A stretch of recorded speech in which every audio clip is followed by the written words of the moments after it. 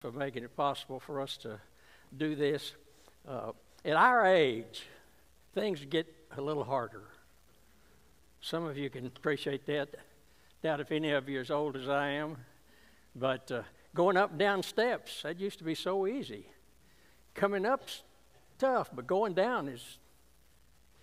When I'm preaching, I'm 17 years old again.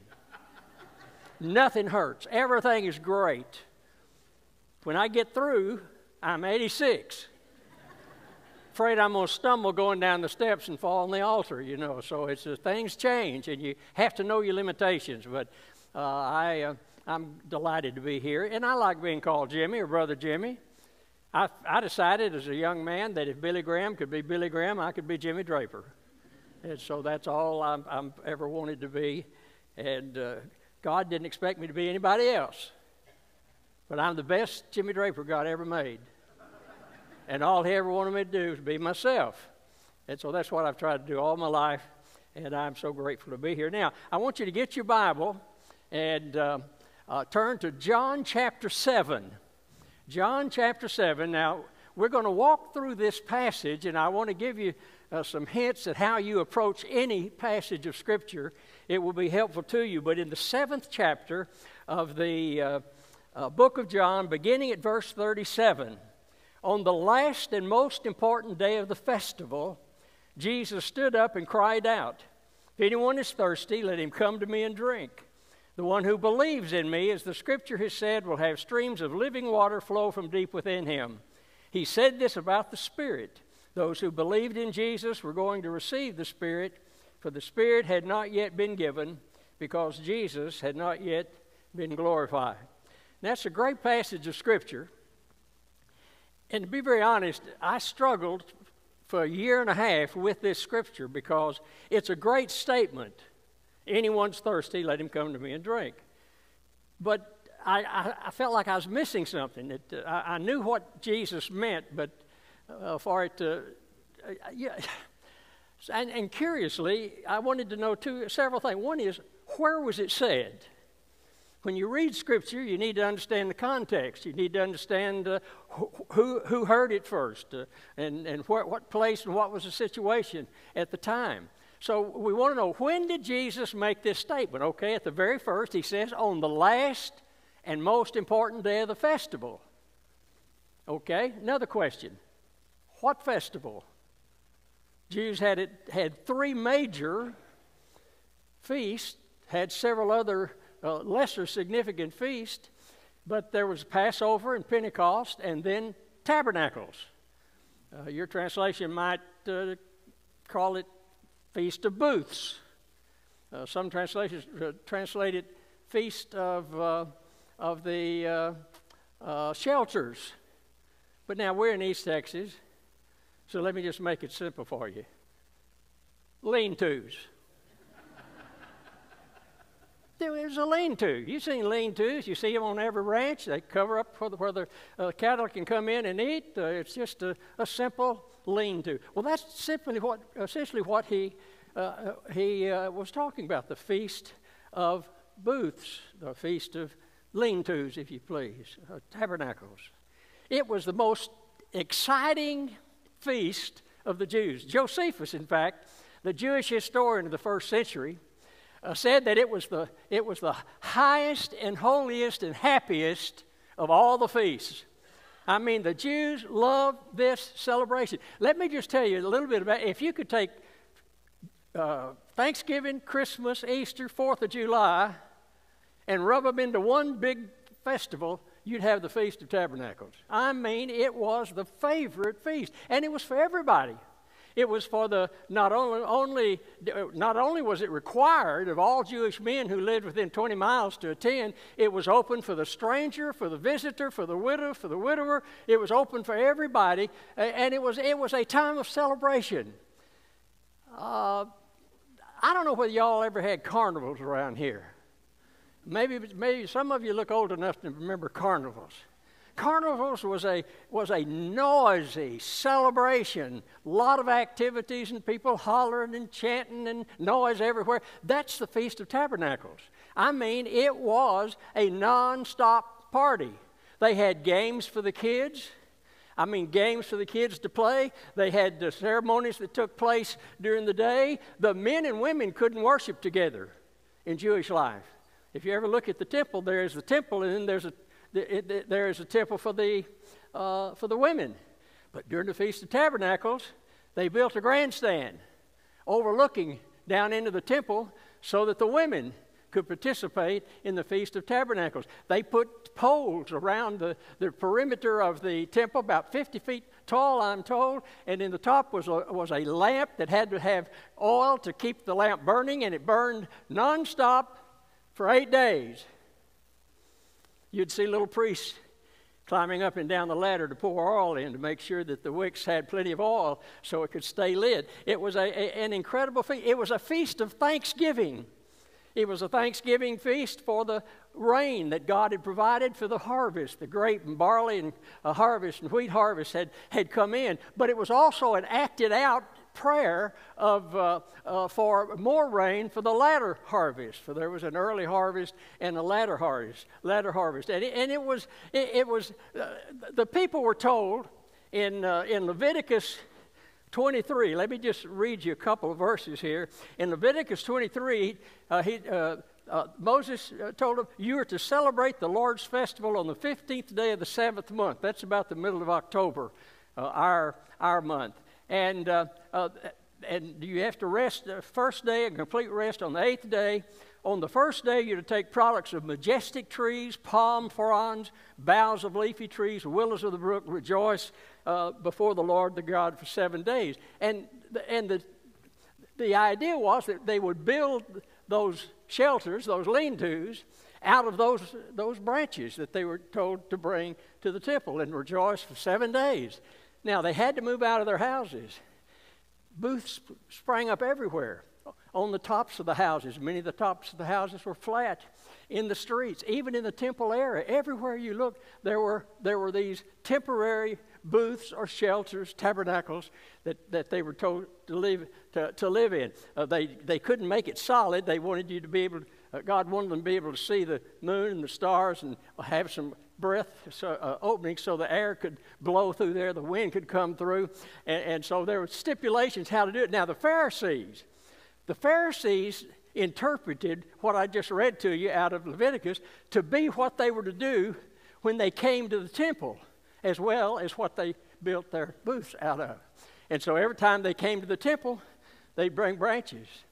And when something exciting would happen, and that was quite often, they would shake those branches and shout. I mean, it was a noisy place for 7 days. By the time of Jesus, the 8th day, which had been a solemn assembly, had been taken into the feast. And so, on the 8th day, that was the last day and the most important day. Now, why was it important? See, that's what stumped me. Why was this such a significant thing? And there were 2 words here in the verse. I love studying words in Scripture, but the word stood up and cried out. Now, you say, what's the big deal about that? Well, Jewish rabbis never stood up. When a Jewish rabbi taught, he sat down. If I were a Jewish rabbi addressing you today, I'd be seated. Don't you remember in Matthew 5 when Jesus preached the Sermon on the Mount? If you look at that first verse, it says, "And when he had sat down, he preached the Sermon on the Mount." So you see, when it said Jesus stood up, that was very significant. Nobody stood up in public to speak except someone representing Caesar or the governor, some royal proclamation that the people needed to pay attention to. And then they stood up. Of course, we know now Jesus was making a royal proclamation. He was making a proclamation from God about what the Messiah, that he had come. And so that stood up. And I wondered, why did he stand up? And then the word cried out. The word cried there is a word that appears only in the Gospel of John. It appears in the first chapter about John the Baptist crying in the wilderness. And then it appears in 2 times here in the 7th chapter. And then it appears in the 11th chapter when Jesus is said to have stood up and said, Lazarus, come forth. The cry is a word that is not just cry out. No, it was a shout. It was an emotional word. It was a word that absolutely called for your attention. It was a word jet-packed full of meaning. And so that word, so rarely used, caused me to say, well, why are these two things so significant? And then I had another question. When in the midst of a carnival atmosphere and all the boisterousness, some historians say they don't believe the people even slept that week. They sang and prayed and danced through the nights. And when could Jesus have been heard? I mean, they had to be quiet.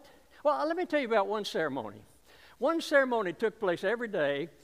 A white-robed priest would take a golden pitcher and take a procession of priests. They'd come down from the Temple Mount to the water gate, down through the water gate to the pool of Siloam. They would dip their pitchers in water, and then they would come back, and they'd come up to the water gate. As they came to the water gate, they would quote Jeremiah 12:3, with joy you shall drink water from the wells of salvation. And then they would pass through the water gate and sing the Hallel. And as they sang the Hallel, they would shake those branches. The people lining the way from the water gate up to the temple would shake the branches, and there would be joy. And at the end, every time it said the Lord is good and his faithful love endures forever, the people would shout and shake the branches. I mean, it was a noisy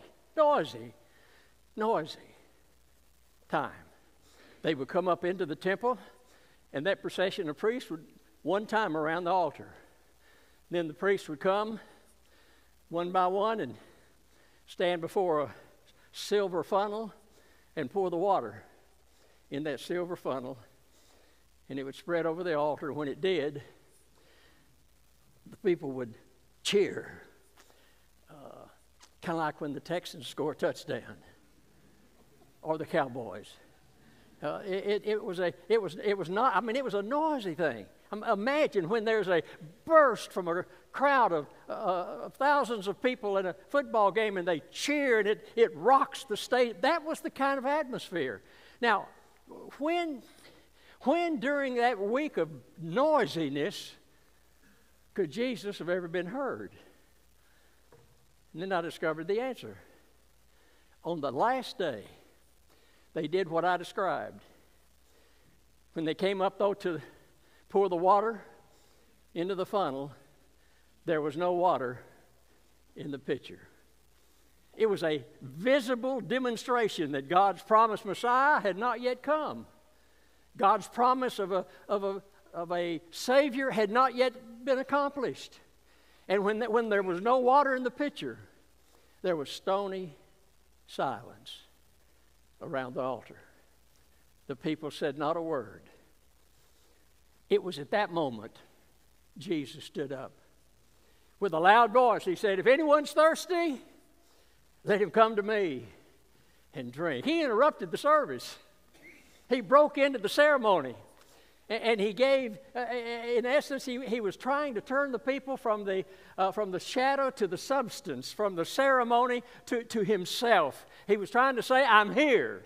God's promise is fulfilled. And so now then I understood. At that quiet moment when the ceremony said there has been no Messiah, that's when Jesus stood up.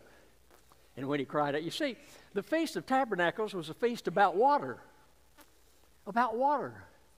And it's very important to realize how water was involved in this celebration, Feast of Tabernacles. Now, two things I want you to see. One is there was an incredible provision that Jesus offered. Incredible provision. He said, if anyone is thirsty, let him come to me and drink. And in essence, what he was saying was, if you're thirsty, I can satisfy your thirst. Now, we don't know much about thirst here. If we get thirsty, we stop by DQ or Big Mac's or Bird Box or somewhere else and get something to drink.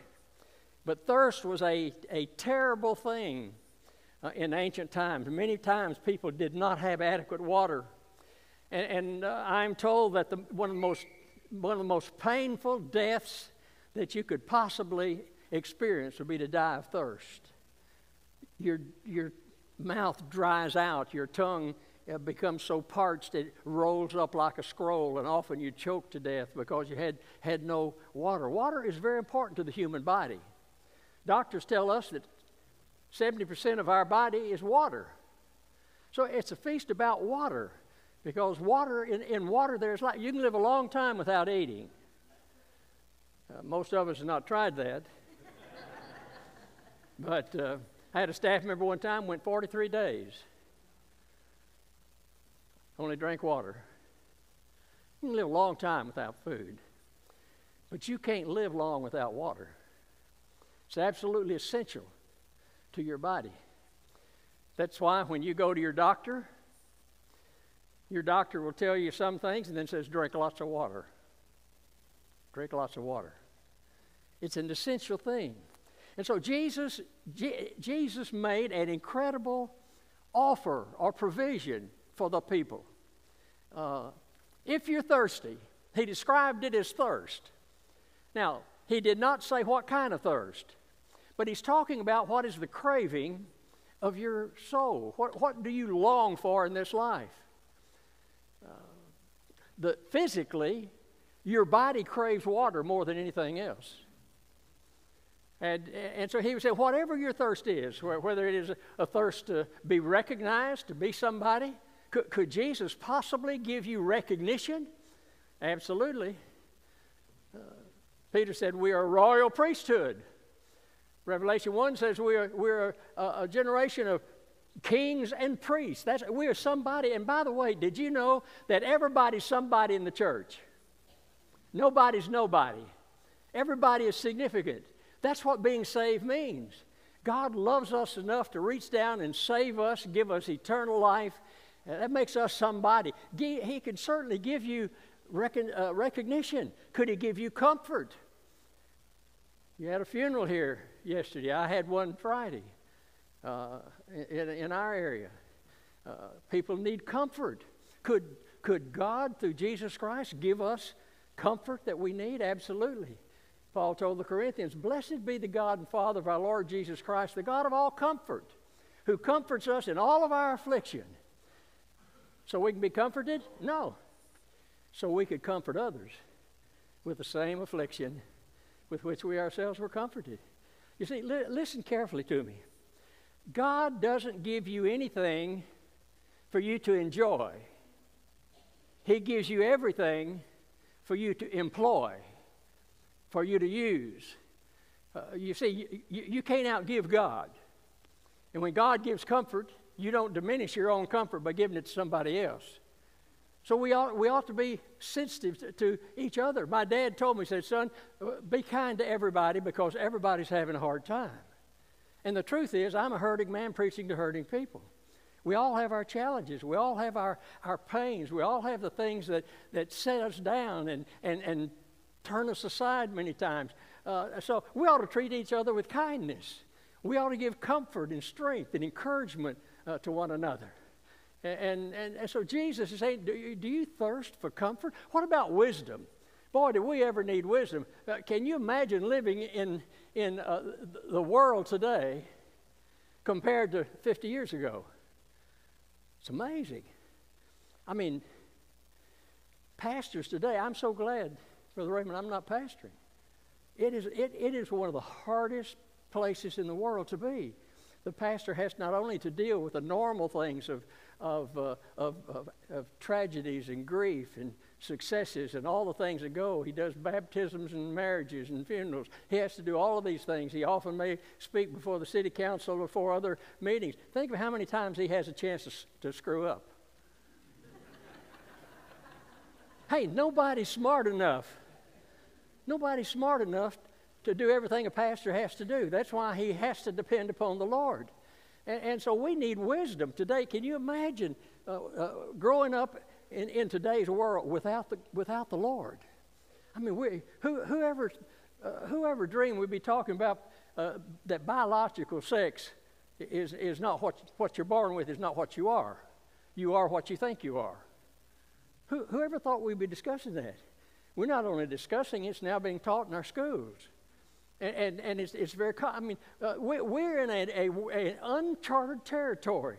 The future has always been something that we've never been to before, but it's never been quite as confusing as it is now.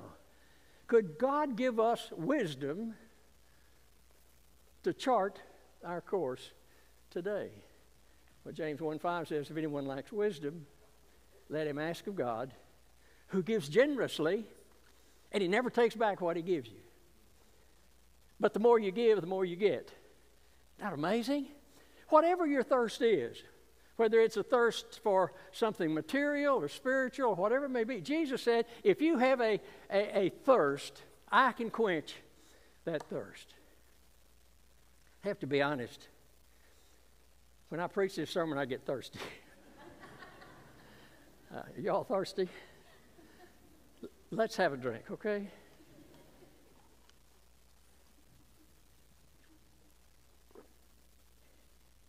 How was that? Oh, you didn't taste it. Let's try again. Was that better? Oh, you say, preacher, you're funning me now. No, I'm just telling you, trying to demonstrate a truth. To drink the water that Jesus offers, John says you just have to believe. You have to believe. I love John because he's so simple. And there's a demand that comes with this offer. He describes it as thirst, but the demand is, come to me and drink. Now listen carefully. Nobody can drink it for you. Nobody can drink it for you. And nobody can keep you from drinking it. But you have to drink it yourself. Not your father, not your mother, not your siblings, not your friends. Nobody else can do this for you.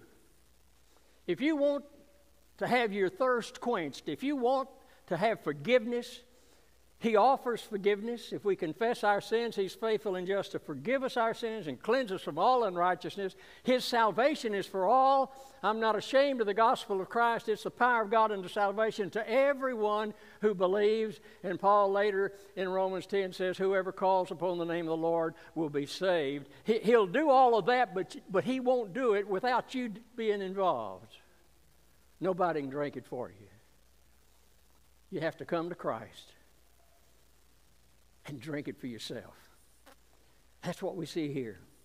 And so he now brings us to a remarkable promise. In verse 39, he says actually 38, those who believe in me, as the scripture has said, will have streams of living water flow from deep within him. Plural, streams of living water. He promises that when we come to Him to quench the thirst of our hearts and lives, He's going to give us something special. He's going to make us, as we partake of the water that He offers, we're going to become distributors. He didn't save us so we could go to heaven. Thank God we get to go to heaven. He saved us so we could share the gospel with somebody else. You see, it's the purpose of God, through the power of the Holy Spirit who is planted in us when we are saved, that we become distributors of the gospel. And that's why missions and evangelism and sharing our faith is so significant, why it must be a part of the vision and the plan and all of the church. Because God wants us who have been saved to help others get saved. My dad used to say that every lost soul this side of hell has as his benefactors every saved person this side of heaven. Every one of us who is saved. God didn't save us just to take us to heaven. If He did, when we got saved, we'd go to heaven. We're still here. What's wrong? God's not through with us yet. Getting saved wasn't the end, it was the beginning. And you see, that's why God put the church here. God put the church here so the church could be a distributor of the gospel of Jesus Christ. You can't do it by yourself. But together, we can do it. This church is not a large church. It's a great church. A lot of churches a lot bigger. But as great as you are and as big as you are, you couldn't possibly support 4,000 foreign missionaries and as many or more home missionaries. You couldn't provide training for seminaries that have, our 6 seminaries are all in the top 10 seminaries in enrollment in the United States. You couldn't take care of preacher boys. You got 2 staff members who went through Southwestern. You couldn't take care of that by yourself, but participating with other churches like yours, of all sizes and all places, you can do it. We do it together. Southern Baptist Convention doesn't make you do anything. Do you know that you don't have to do anything the Southern Baptist Convention votes to do? You're not required to obey. You're invited to cooperate. If you choose not to, it's okay. Nobody's going to come slap your hand and come say, you got to do. No. This church right now is Baptist headquarters. My dad used to tell the church in Houston, where I grew up, said, this church is Baptist headquarters. It never changes. I'll notify Dallas and Nashville and tell them where it's going to be. Because, in Baptist life, every church is Baptist headquarters. And nobody tells us that we have to do anything. But we do it because we cooperate together, and the reason we cooperate is because we share a common focus. We belong to Jesus Christ. We've heard him say, you're not your own. You are bought with a price, so glorify God in your body and soul, which are his. You don't belong to yourself. This church doesn't belong to you, it belongs to him. And together, we can do incredible things. Let me give you 2 illustrations.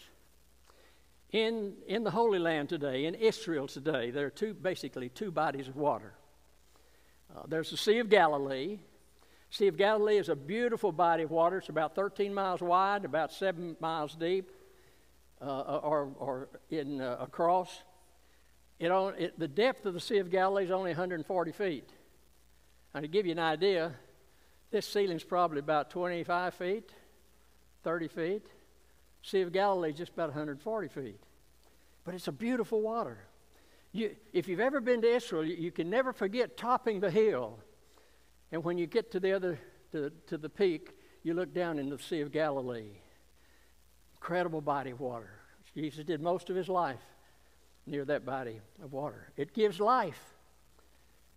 Israel is a desert, but it blooms like an arboretum because water from the Sea of Galilee is pumped all the way to the south of Israel.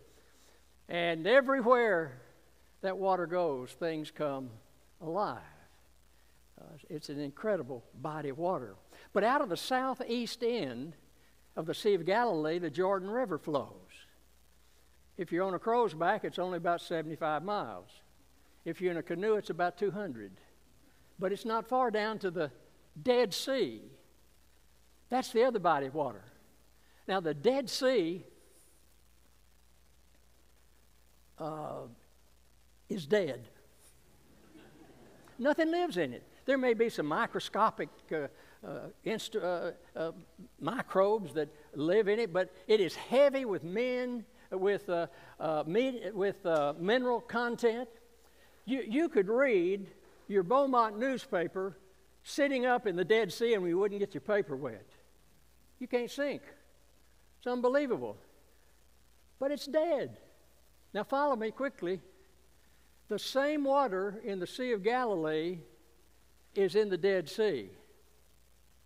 Same water. Why the difference? Why does one live and the other die? Okay, follow me. Sea of Galilee lives because out of the northwest corner there are 3 little rivers. And the snow that melts off of the mountains in Lebanon, when they melt, they come down, and those streams provide fresh water at the northwest end of the Sea of Galilee. Then out of the southeast end, Sea of Galilee gives water. It gives water at the Jordan River. It receives and it gives. And everything lives. But the Dead Sea, it receives and it receives and receives and dies. Same water. Why? Sea of Galilee receives water and gives water. Dead Sea receives water and never gives water. If you teach Sunday school, y'all do have Sunday school here? Okay. Thought you did. All right. If you teach Sunday school, maybe you reached a point in your life and you thought, you know, I really need to be taught. I've been at this a long time. You probably came to your pastor or Jeff and said, I think I'm going to take a sabbatic. I'm not going to teach this year. I need to be taught. Now, let me just stop before we get much further. I hope you never use that excuse. If you did, it was a big mistake. Because who learns more, the teacher or the pupil? The teacher. At least I would hope the teacher knows more than I know. You would too. You see, God made us to give away what He gives us. And so you may want to take a break sometime. I understand that. I've been a pastor, and a lot of Mondays I want to take a break. It's hard work, and sometimes you just need to get away from it. But you don't stop doing what you're doing because you want to be taught. You're going to learn more while you're studying to teach. And the point is very simple here. The Dead Sea dies because it doesn't give. The Sea of Galilee lives because it gives. It receives and it gives. Now, I'm going to make an observation. Now I'm going to make a statement. You are going to be either a Dead Sea or a Sea of Galilee in your life. Your choice. Nobody's forcing it on you. Now listen, I've been around the block a few times. I'm in my 8th decade. I've seen a lot of things. But I'm going to keep preaching as long as I can preach. My throat gets a little weaker. As long as I can speak, I'm going to preach. Getting up steps is really hard, but as long as I can do it, I'm going to keep preaching. When I can't get up steps, I'll have someone put me in a wheelchair and take me up steps. As long as I have energy and a voice and strength, I'm going to preach. I refuse to be a Dead Sea. Now listen to me, you older people, listen to me. When we get older, we have a tendency to be grumpy and grouchy. And we don't like things because it's not the way it always was. Don't do that. If you do that, you're going to be a Dead Sea. Throughout Scripture, it talks about sing a new song unto the Lord. Every generation has to sing their songs. You sang some contemporary songs this morning and some hymns. Every generation has to sing their faith. They have to announce their maturity in Christ and how they have discovered the Lord. So for God's sake, now I don't like some of the music. I liked what y'all had this morning, Warren. Where'd you sit, Warren? Oh, there you are, right here. I like those songs, but there are some contemporary songs I don't like. But you know what? I've learned to appreciate them because my grandkids like them. Am I going to destroy my grandkids' faith because I don't like their music? I mean, have a break. Get over yourself. I have a grandson who says, build a bridge and get over it, you know? I mean, hey, listen, sure there's going to be some things we don't like, but listen, our focus is on the Lord, and we do what we do because as a body, we've chosen to do that. You may not like some of the things your church does, but let me tell you something. You don't like something the church has agreed to do because the church decided to do it, then you misunderstood your role. When you voted in a church conference, you gave away your vote. It's not yours anymore. You gave it to the body. And when the tally is made and the result is announced, it's your job too. You didn't like it, you didn't vote for it, but you gave your vote away. It doesn't belong to you anymore. There's never a time when we ought to create difficulty in church because of something we don't like that's going on. That is foreign to Scripture. And what God is saying is you're either going to be a Dead Sea, demanding, never giving, or you're going to be a Sea of Galilee. Up to you. Your choice. Tell you one more illustration real quick. There's a mystery about the great rivers of the world. For instance, the Nile River. The Nile River has a source in Alexandria, Egypt, and in Jinja, Uganda. One is the Blue Nile, the other is the White Nile. They're still arguing today about which one is the source of the Nile. They don't know. It's up for debate. They flow together somewhere down the way and become the Nile River. Let me tell you about another river. High up in the Andes Mountains, way up above the freeze line where the snow and ice never really melt. But when the wind is just right, the sun is just right, if you stand before an ice-clad rock, you may see a little gurgle, a little bubble of water trace a hesitant course across the face of that ice, of that rock. It gets to the bottom and it drops down and joins other little bubbles of water. They become little rivulets. A little bit later, they become little streams. Then they become tributaries. And then they flow together. And the Amazon River flows into the Atlantic Ocean at a rate of 7.3 million cubic feet per second. It is so powerful that the Atlantic Ocean at the mouth of the Amazon River is fresh water for 60 miles. That's what the church is to be. We can't be that by ourselves, but together, God's Spirit within and God's power resting upon us, we can do it. We can do it. We can do what we can do here, and we can join with others to do what we could not do somewhere else. And we are to be a force that everywhere it goes, things come alive. That's what rivers do. Daniel 7:9 talks about a river that starts in the throne of God, gets a little deeper till it's knee deep and waist deep, and finally you just can swim in it.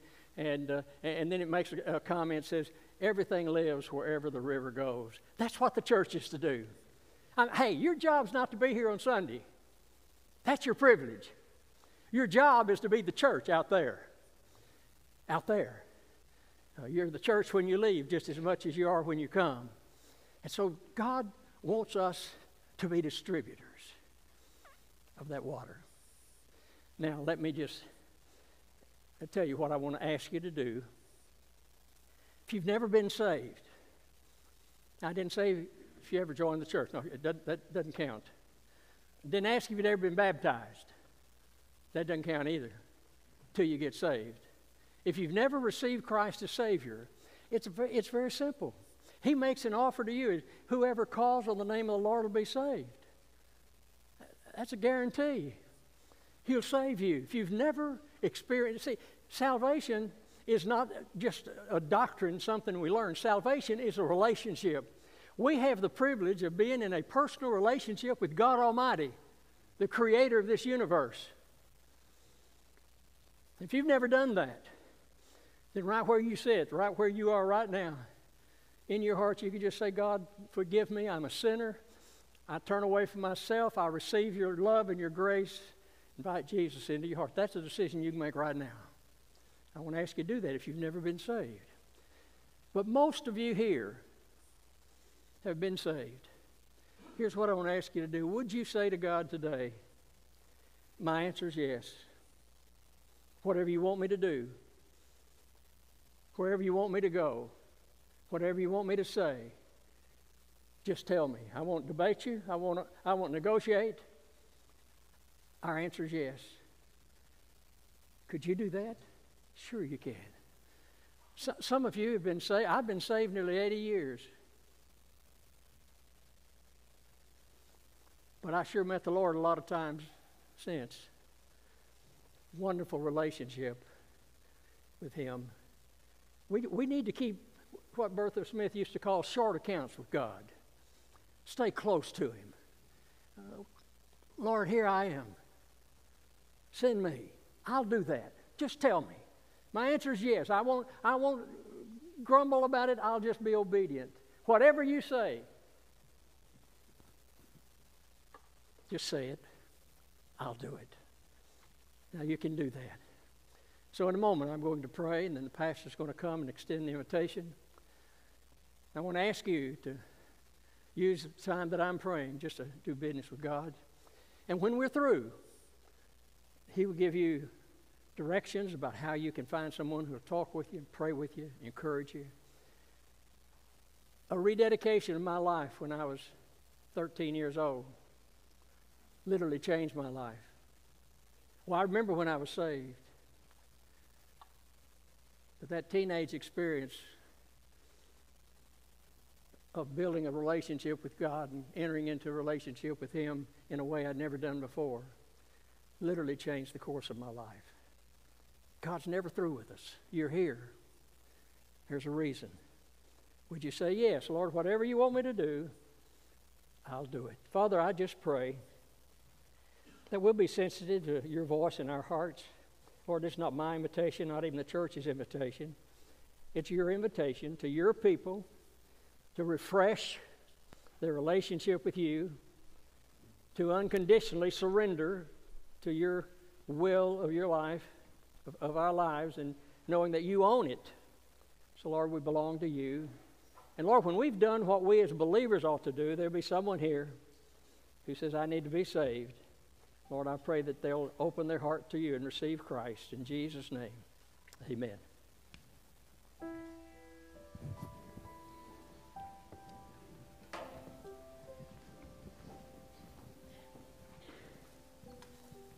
One of the things I distinctly remember about being at Jimmy's church on Sunday nights when I was in seminary is how much movement there was at the end of the service when they had the invitation.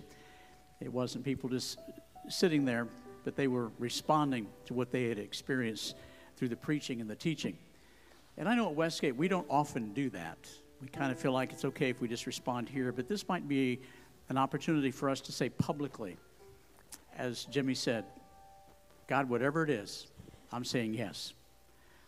Have you been more like a Dead Sea than the Sea of Galilee? If we were to pull up your resume and your vocation as a Christian from whenever to the present, would it be Sea of Galilee or Dead Sea? When he was asking us about, Jesus talking about what do you crave? I'm part idiot, and so I wrote, what do you grave? I looked at that. I thought, that may be more true than not. Many times what we crave leads to the grave. And maybe what you're craving is not life-giving right now. What an opportunity for us to respond to this great message that we have heard today. It might be that you come to the front and you kneel and pray. Maybe you've never done that in your life before. But what if your life depends on it? A response, a public response. Say, God, I'm wide open to you. I'm going to be over by the cross where we usually are. And I'm going to ask our deacons if you guys would just kind of make your way to the back of the sanctuary. That way, if you don't want to come to the front, maybe you can migrate to the back and just pray with. And guys, would you take your wife with you just so that if a couple wants to come and pray with you, that would be great as well. So you've heard the plan of salvation. You've heard the gospel presented. You've heard the opportunity to respond. And now the question is, will you leave this place more like a Dead Sea or more like a Sea of Galilee? Your call, just like Jimmy said. Let's stand together and let's respond.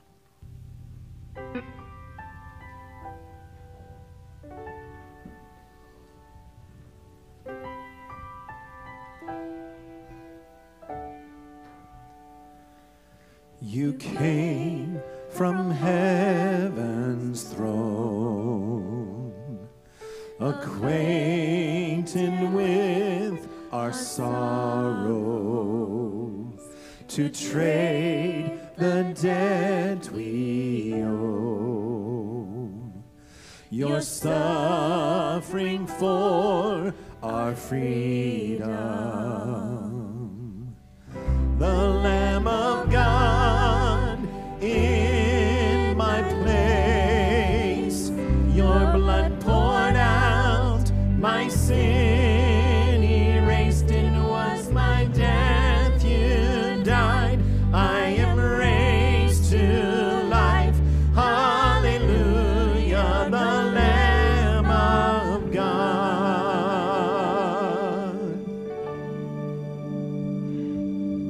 My name upon your heart, my shame upon your shoulders,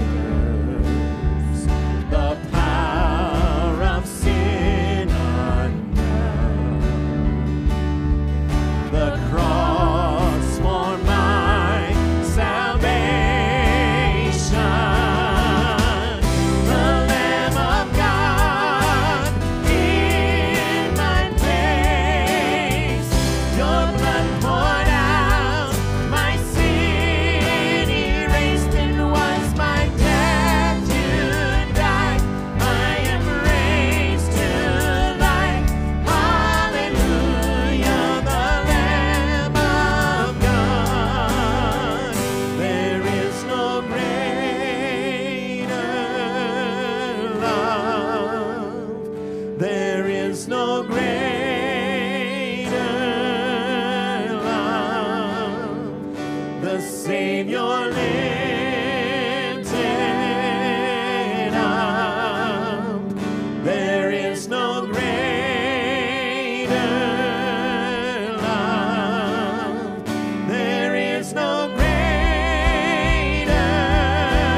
love. There is no greater love. The Savior lifted up. There is no greater love.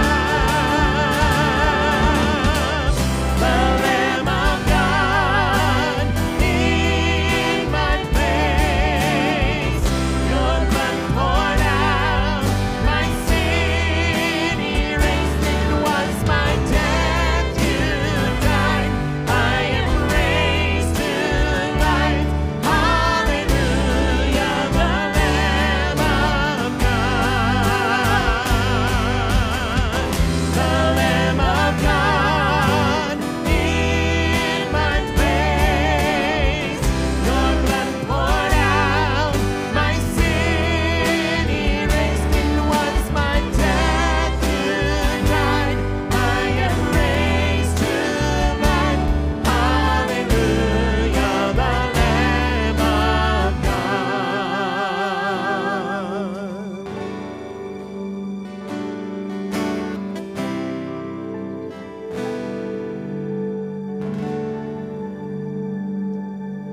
Amen. Amen. God bless you. See you back at 4 o'clock this afternoon.